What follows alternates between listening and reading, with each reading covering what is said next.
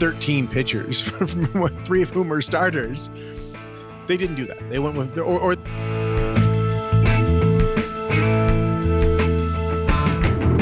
Jays fans travel really well, like annoyingly well. Especially to the north. Yeah, exactly.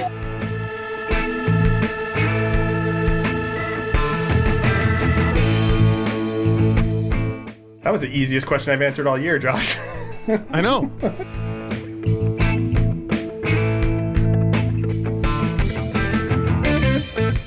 And welcome to episode number 284 of Artificial Turf Wars, a very special intro to the playoffs episode. I am your host, Greg Wisniewski, and I am joined by the larger-than-life Joshua Howsam. Josh, how's it going? Oh, not too bad. How about you? Well, the Blue Jays are in the playoffs, so I should say a slight bit better than if they were not. The next target is the Minnesota Twins. And we have an interview with Brandon Warren of Locked On Twins and Access Twins coming up, which will give us that very special inside scoop to the whole deal. So we also have some questions from you guys at this last late hour. But before that, Josh, where are we at? What are we thinking? Oh, well, obviously Brandon's going to give us a lowdown on the Twins, and essentially the Twins are a good team, right? There are a lot of fans clamoring to play the Twins. You know, I think the Rays might even been a better matchup. Look, at this point, it doesn't really matter the matchup. You just got to play well. And there have been some encouraging signs from the Jays of late and some less encouraging signs, right? So, you know, we recorded obviously with 2 games left in the season, you know, so there's not a lot to talk about from what we've seen, but Varsho hit another homer. His offense has really started to come around, even though he hasn't been that great in September overall. If they're getting some power at the bottom of the order from him and Chapman, that's going to make a difference. And Schneider got to get in because they clinched early thanks to the Seattle loss. So he got to break his 0-for-31. Belt hit another homer. And it got guys like Espinal in there and Merrifield, who has been just awful for about 3 months. His OPS is down to 700. But he got to get in there. And these are guys that might be needed, in a postseason series. But the not so good was when it's early in the season or even middle of the season, confusing manager decisions are somewhat forgivable because there's a long game they have to consider, right? Yeah. Yet in this game where if they win, they clinch. If they don't, the odds weren't great that they would get in. They were still good, but they were great. But 90%, 95% plus. But given the way that the actual pitching matchups lined up, it was easy to see Seattle winning 2 in a row and Houston, of course, winning because they did. Luis Castillo just had a bad game, but Luis Castillo is awesome. But anyway, so the Jays wanted to win. Just to avoid Kevin Gausman having to pitch on the last game of the season, even if they were probably still going to get in. And yet, going into the 5th inning with a fully rested bullpen, they sent Trevor Richards back out for a 2nd inning against the heart of the Rays order. And 2 batters later, the game was tied. They had a 2-run lead, and then they didn't. And it's just the managing a game like it's game 101 when it was game 161 makes me a little worried for how it's going to go in the postseason, because there's no world in which Trevor Richards should pitch 2 innings in a game you have to win. Yeah. Unless, you can't win it or you're way up. But when it's 2 runs, you get your inning and you take that to the bank and you go to Yimmy, Swanson, Hicks, Romano, right? Chad Green. Like, these guys are all much better than Trevor Richards, and they didn't do it, and they ended up losing the game in extra innings. Yeah. If you've got 3 outs from a guy who sometimes gives you more, this is not the time to play press your luck, especially when you have a bullpen that is just a firing line of rested good guys or great guys in some cases. So yeah, it is a little strange. But this is the manager that got us here. This is the manager that won. Did they finish with 89 wins? Yep. Yeah. I see that the Twins are, on paper, a pretty similar team to the Blue Jays. Their strengths are the same. And their weakness is hitting lefties, but that doesn't look like it's going to be a huge problem if they have a weakness. We'll talk to Brandon about that. I don't know. I want to be excited, but the Blue Jays haven't won a playoff game since 2016. So I think right now it's like, okay, just win a playoff game. But the Twins haven't won a playoff game since like 2005 or something. So something's got to give. This series is going to go 2 games. That's all we can promise you. Someone's streak is going to end and someone's is going to keep going. Exactly. Teams don't need a third starter. So like I don't know why we're even going to talk to Brandon about that, but it doesn't matter. Just the first 2 guys. Yeah. It's why they anyway, call it the wild card. Yeah, exactly. So we do have some understanding of how the Jays are going to put their roster together. There was some talk about whether they'd go with the big bullpen. I think we talked about this in the last episode, the idea of having 13 pitchers, 3 of whom are starters. They didn't do that. They went with, or they talked about how they're likely not to do it. They have to set their roster until tomorrow morning. We're recording this on Monday. But it sounds like Espinal, Schneider, and Cam Eden will all be there, and they'll probably just drop Ryu and that's basically it, because Jackson was saying, obviously the guy that they're who pitched that last game, Wes Parsons, he's obviously not going to be there. So those 2 guys will be dropped, and the rest of the bullpen will stay as it is. Just remember how Wes Parsons got his ring if this all goes well. You know what? I'll be thrilled. I won't care. No, obviously not. I was going to say that the Blue Jays, I guess the one thing that they do have going for them is, other than Danny Jansen's season-ending injury, they did get here with all hands on deck, essentially. Yeah, it was really fortunate that the only guys who aren't here again, other than Jansen, because obviously he's a big part, and him not being here does hurt, but in a short series it hurts less because Kirk can just catch every game. Tyler Heineman should never get into a game unless they're pinch running for Kirk late. The only guys who aren't here are guys who were cut for performance reasons or for social media and performance reasons.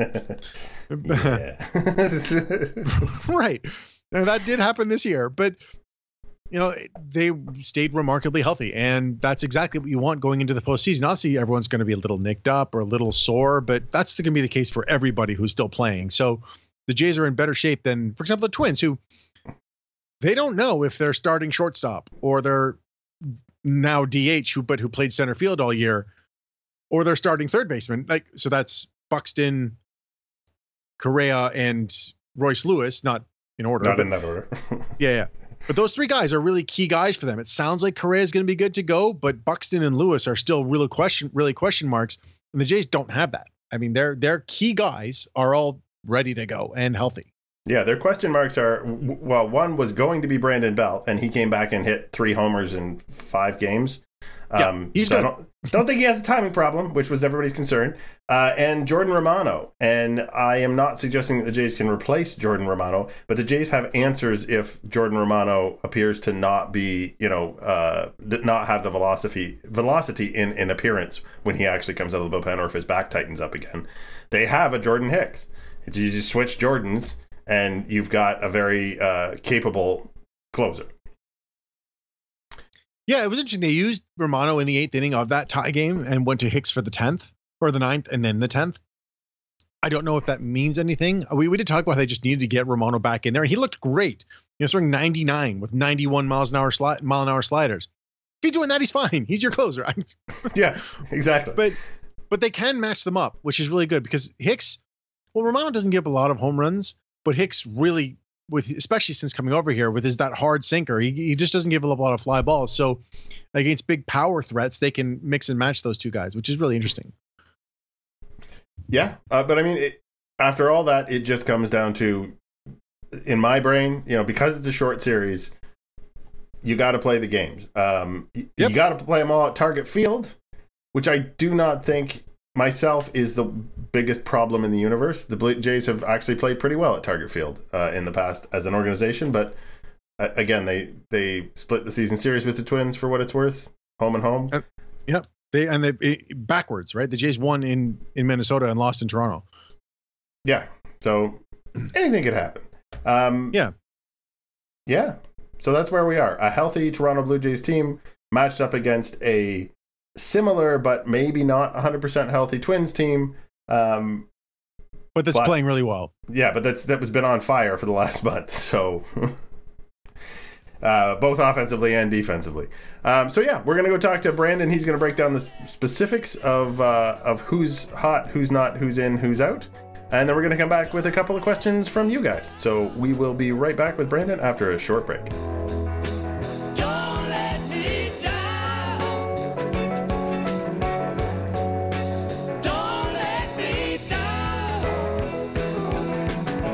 And it is our pleasure at Artificial Turf Wars to welcome for the first time Brandon Warren of Access Twins and Locked On Twins.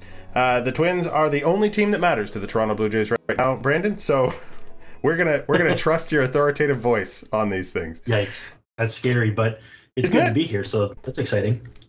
So the Jays split the season series with the Twins, but that was much, much earlier in the season. So for those of us who have not been watching the AL Central with bated breath, how relevant would those victories be considering the composition of the Twins roster now versus earlier in the season? Yeah, things have changed quite a bit. The offense really picked things up in the second half to the point where they had a better than 800 OPS in September. And the pitching staff has been good. Like, the starters have obviously been the money pitchers for the Twins this season. But to see the offense come around and the starting staff manage to semi-maintain that was the concern.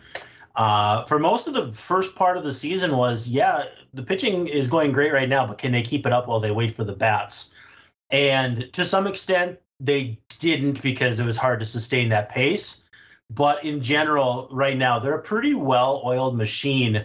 And it's surprising because there's no guarantee that when the lineup comes out for Tuesday's game that Correa, Buxton, and Royce Lewis will be in it. And in fact, chances are Correa could be the only one. It's possible. I think Lewis is going to be in there. But it's just amazing how the Twins have played down the stretch, missing the guys they have, with other guys coming up big. It's been a whole lot of fun.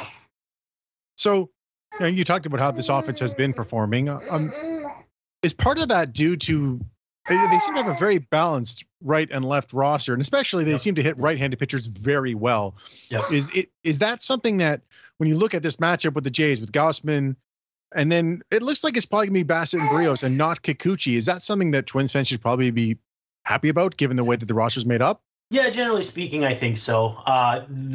When the Twins were making overtures at the deadline for who they might add, there was a lot of chatter about a right-handed hitting, or at least a lefty mashing hitter. And, there was talk about Randall Grichuk, who obviously you guys would be familiar with, and a couple other players like that, Tommy Pham. And they ended up claiming Jordan Luplow, who, again, another player that you guys would be familiar with. But They did not fare as well against lefties early in the season. At this point now, I kind of feel like they could go either way. It would be more about – sorry about the noise there. My little man's contributing. At this point, I think it would be, is Kikuchi a better quote-unquote pitcher than Bassett or Barrios? I would think more about pitcher quality than I would handedness at this point, because the Twins have Kyle Farmer, they have Donovan Solano, they have a few guys who their calling cards are hitting lefties, so they're in a pretty good spot there. But if I'm Toronto, I'm starting the three guys you mentioned: Barrios, Bassett, and then obviously Gausman if there's 3 games, because those are 1, 2, 3 for me without any question. So given that, who are we likely to see, and who should Jays fans probably be looking out for a little bit in that lineup? If Lewis is in there, it's Lewis, but if Correa, Lewis, and Buxton are not in there? The big ones lately have been Edouard Julien has been tremendous at the top of the order. Native Canadian, went to Auburn. Great plate discipline. Defense has been a work in progress, but he's looked a lot better at second base in the last month or so. Matt Wallner is a Minnesota kid who looks like a baby giraffe, but he hits the absolute crap out of the ball. and plays a decent corner outfield. And then Max Kepler actually has had an incredible second half turnaround.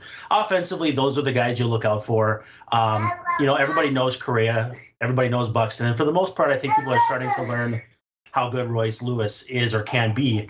But it's been a lot more of the Twins kind of relying on guys like Michael A. Taylor and I'm sorry if he's being too loud, guys. No, it's all good. Kyle Farmer, Donovan Solano. They have a lot more veteran type, guys that you want to go to war with. Guys in their 30s that have been there, and so they'll go into the postseason, and not a lot of guys will have postseason time, but you'll have guys like Kenta Maeda with tons of innings pitched in the postseason, and you'll have some hitters like Solano and those guys who've played in bigger spots. So it's weird because you wouldn't expect a team with all their big guys to have won the division. All their big guys have been out or hurt or bad. The Twins have made it work. And I think every year we kind of have a team we overlook. And the last couple of years, or last few years, you had the Braves when they went crazy and won the World Series. Their regular season record wasn't that good. And you look at the same thing with the Phillies last year. Why not the Twins? And again, I know you're not doing a Twins show, so you don't really care about that. But I'm over here saying, why not the Twins? You don't have to win 100 games and have 4 aces to win the World Series. You just have to come together at the right time. And I'm hopeful that maybe that could be the case with the Twins this year. Speaking of aces, how does the Twins side of the rotation line up? Do they have 3 guys who you're confident in to face off in this 3-game series? I mean, I really like Sonny and Pablo.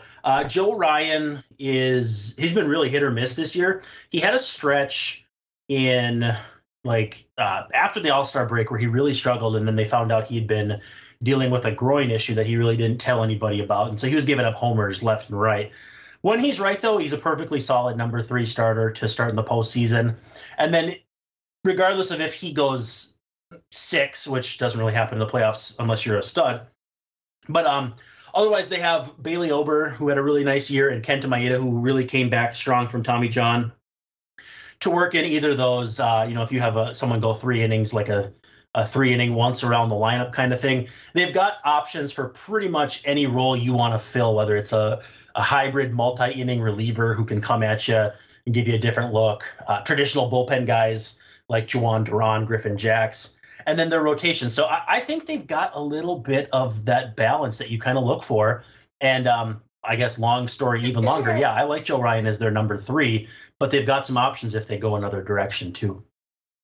So it was all kind of up in the air in the final weekend. There was a lot of, is it Seattle, is it Texas, is it Houston, is it Toronto, jumbling around for both division wins and for seeding. Is this the matchup that the Twins wanted? Did they want to face the good pitching, not very good hitting Blue Jays out of all their options if where the chips fell? I don't know that there was a preference, because the Twins thought they had a preference in 2020 to face the Astros, and then the Astros beat up on them. So I think they don't. We've kind of learned not to really get ahead of ourselves. Not only that, but again, they haven't won a playoff game in almost 20 years. So part of it is how much do you want to really overthink it and just let what happens. But I think you look at the Astros, and that was kind of who I thought it was going to be because of just how things lined up the last 7 to 10 days of the season. And I thought, well, here we go again with the Astros. Obviously, they don't have Carlos Correa anymore, and they're not who they used to be. But they still have enough pieces who can beat you in October. So I was like, probably rather go with a team with a little less pedigree. So for me, it came down to Seattle and Toronto. And I think in some respects, those teams have some things in common. Seattle, the starters when Luis Castillo's really rolling and George Kirby and all those guys. I think more about their pitching staff than I do their offense. Whereas with Toronto, that's kind of how I feel about them. But I'm surprised because I thought I'd really love the Toronto offense, but it looks as though power was not in ample supply this year. Yeah, funny. Well, you just spoke the minds of every Blue Jays fan. Yeah, we thought we'd love the Toronto offense too. Yeah. Just one quick one. When you're talking through and you're listening on those bullpen guys, just have one quick question, even though we're going a little backwards. What was Chris Paddock when he came back? How did he look? Because obviously there's a track record there, or even that might be the right word, a pedigree there that exists. So how did he look out of the bullpen? Can I say the word piss? Sure, go ahead. He threw the piss out of the ball. He came back in rehab with St. Paul and hit like 98, 99 on the gun. And I mean, he hasn't done relieving in any meaningful fashion in the big leagues before this season. But it was just like, okay, well, they're not going to ramp him up to start after Tommy John and 16 months off or whatever it was. And so it's like, okay, may as well try and make it an embarrassment of riches in the bullpen. And he looked, so his first outing back, his first inning was incredible. He stormed off the mound. He was charged up. And then the second inning, it was a little more turbulence. But at the end of the day, it was like, okay, there are some things to build on here. And then he had a day off and maybe another day off, and then came out in the Rockies series. And again, just looked phenomenal. And so between him and Varland and Maeda and Ober, I mean, they're going to lengthen out a bullpen that was, more back heavy with Pagan and Duran and Jax. It's going to give them a nice balance to where I actually do feel good about this pitching staff in October for the first time in, I mean, men of a certain age will probably remember the 2006 team with Santana and before Liriano got hurt and all that. It's been a long time since the Twins have had a pitching staff like this where it lined up in October. Last question, kind of a multiple choice. Is home field for all three games a little advantage or a big advantage for the Twins?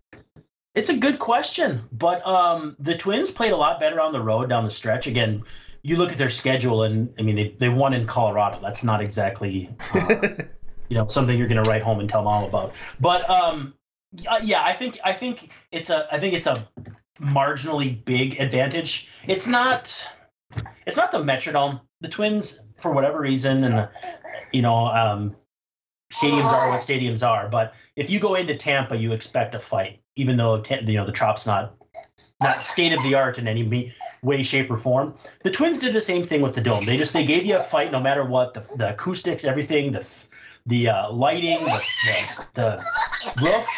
Sorry, my little man's losing it. It was a lot more of a home field advantage at the Metrodome than it is at Target Field. But at the end of the day, who doesn't want to play at home, right? So I think they're in a good spot. But I don't think it's a huge advantage. I think it's just a pretty good advantage. And also, too, Jays fans travel really well, like annoyingly well. Especially to the north. Yeah, exactly. It's like every time they play the Twins, it's like they're on holiday or something because you see all these Jays fans and they get the anthem and there's lots of people standing up and, it's exciting and good to see, but it's like, what the heck? We should be filling these seats, not you guys. Yeah, I was there in May. Yep. Well, exactly. Your little man's telling us that we might have overstayed our welcome in more ways than one.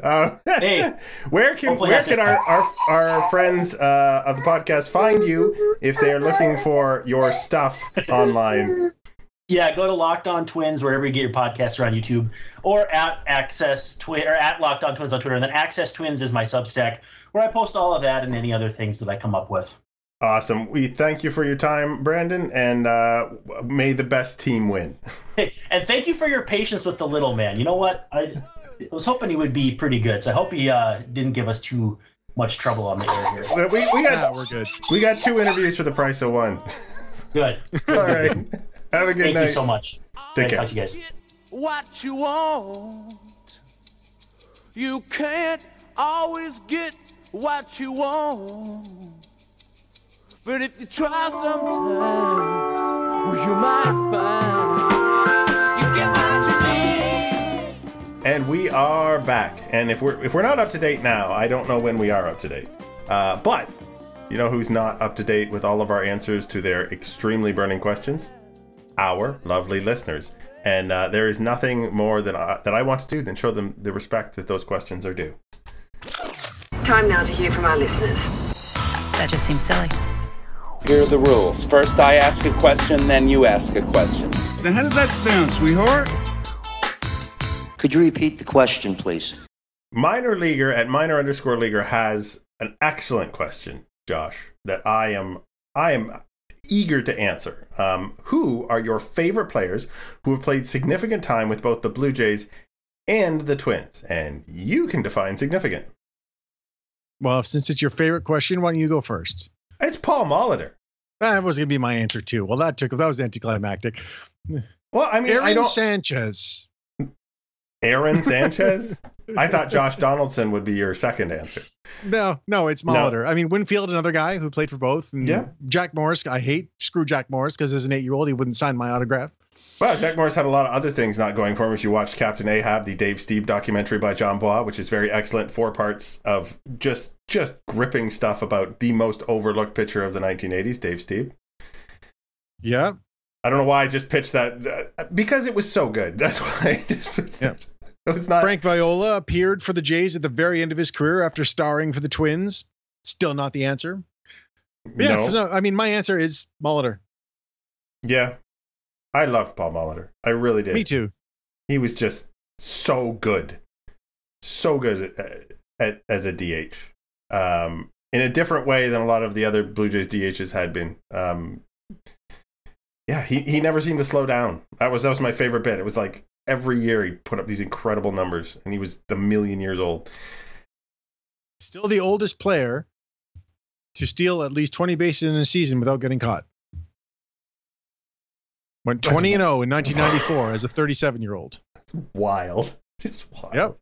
So thank you, Mr. Molitor, for sticking around in Toronto as long as you did. It was super cool.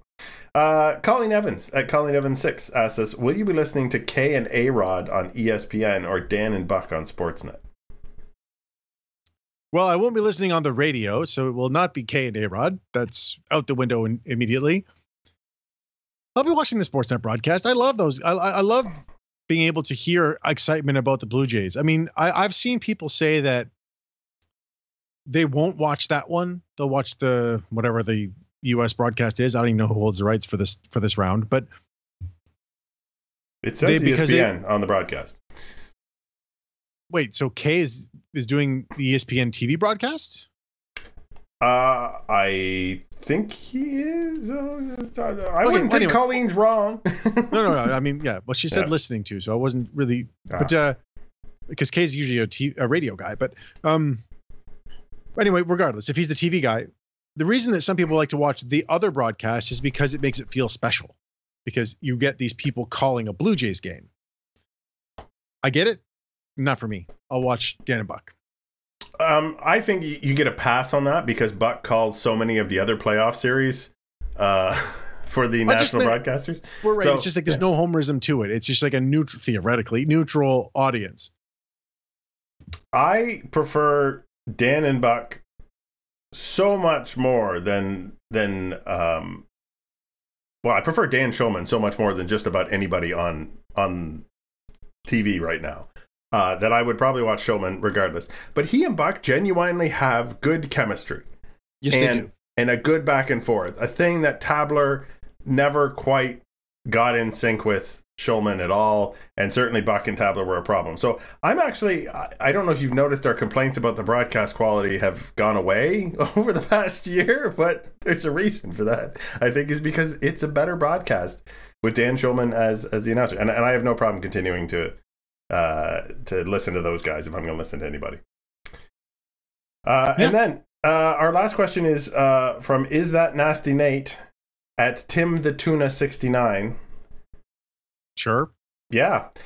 Do you have a tip jar to say thanks? Our tip jar is located at www.patreon.com/turfpod. Where for only $1 American, you can do the Canadian conversion, I believe. You can say thanks with a monthly subscription to our Patreon, which we would obviously be super thankful for. Thanks to all of our patrons who have supported this podcast for a very long time, including the previous question asker, who is like a Hall of Fame patron, Colleen Evans. Yeah, definitely deserves a special shout out. Absolutely. That was the easiest question I've answered all year, Josh. I know. Our tip jar will not be used to send us to a different city or anything of the like. That's just a Patreon to say thanks. Was that a cut at a certain Twitter personality who I'm not going to name on this podcast? I'm assuming yes. Oh goodness. All right, Josh. I offer you the final thought opportunity before the Blue Jays throw down in Minnesota. Yeah, so as we were recording this, they announced that Barrios is going to be the Game 2 starter, which means Bassett will be Game 3, which to me means the big weapon out of the bullpen is going to be Yusei Kikuchi because, well, as we talked about Brandon, like when I asked him to list their best hitters, All of them were lefties. I think he said Wallner, Julien, and Kepler, lefty, lefty, lefty. And he listed some righties off the bench. Well, Kikuchi is your lefty who can get righties out as a starting pitcher. I think he's going to have to be used judiciously. I if he can, use him twice out of the 3 games just to neutralize key threats in that lineup, because the Twins crush righties. That's just something they've been doing all season. So 3 righty starters, but you have your lefty multi-inning pitcher in the bullpen, use them. And a lefty multi-inning pitcher who has an ERA under 4 and really doesn't walk people like he used to. These are valuable things to have when you're bringing someone in the middle of a game, and possibly with runners on base. If things have gone a little bit sideways, maybe Yusei Kikuchi can bail you out. Ugh. Marbles, they taste great. Going out strong. Less filling. I will pass on the final thought here. It was what it was. I can't say I was thrilled about the way that the season ended, but it's over and the Blue Jays are in the playoffs, so I shan't complain. Which is to say that you are Josh Howsam at Joshua Howsam, and I am Greg Wisniewski at Coolhead 2010, and this has been Artificial Turf Wars episode number 284, special pre-playoff edition. And we will talk at you, well, definitely next week, maybe when the Blue Jays are in the thick of things still.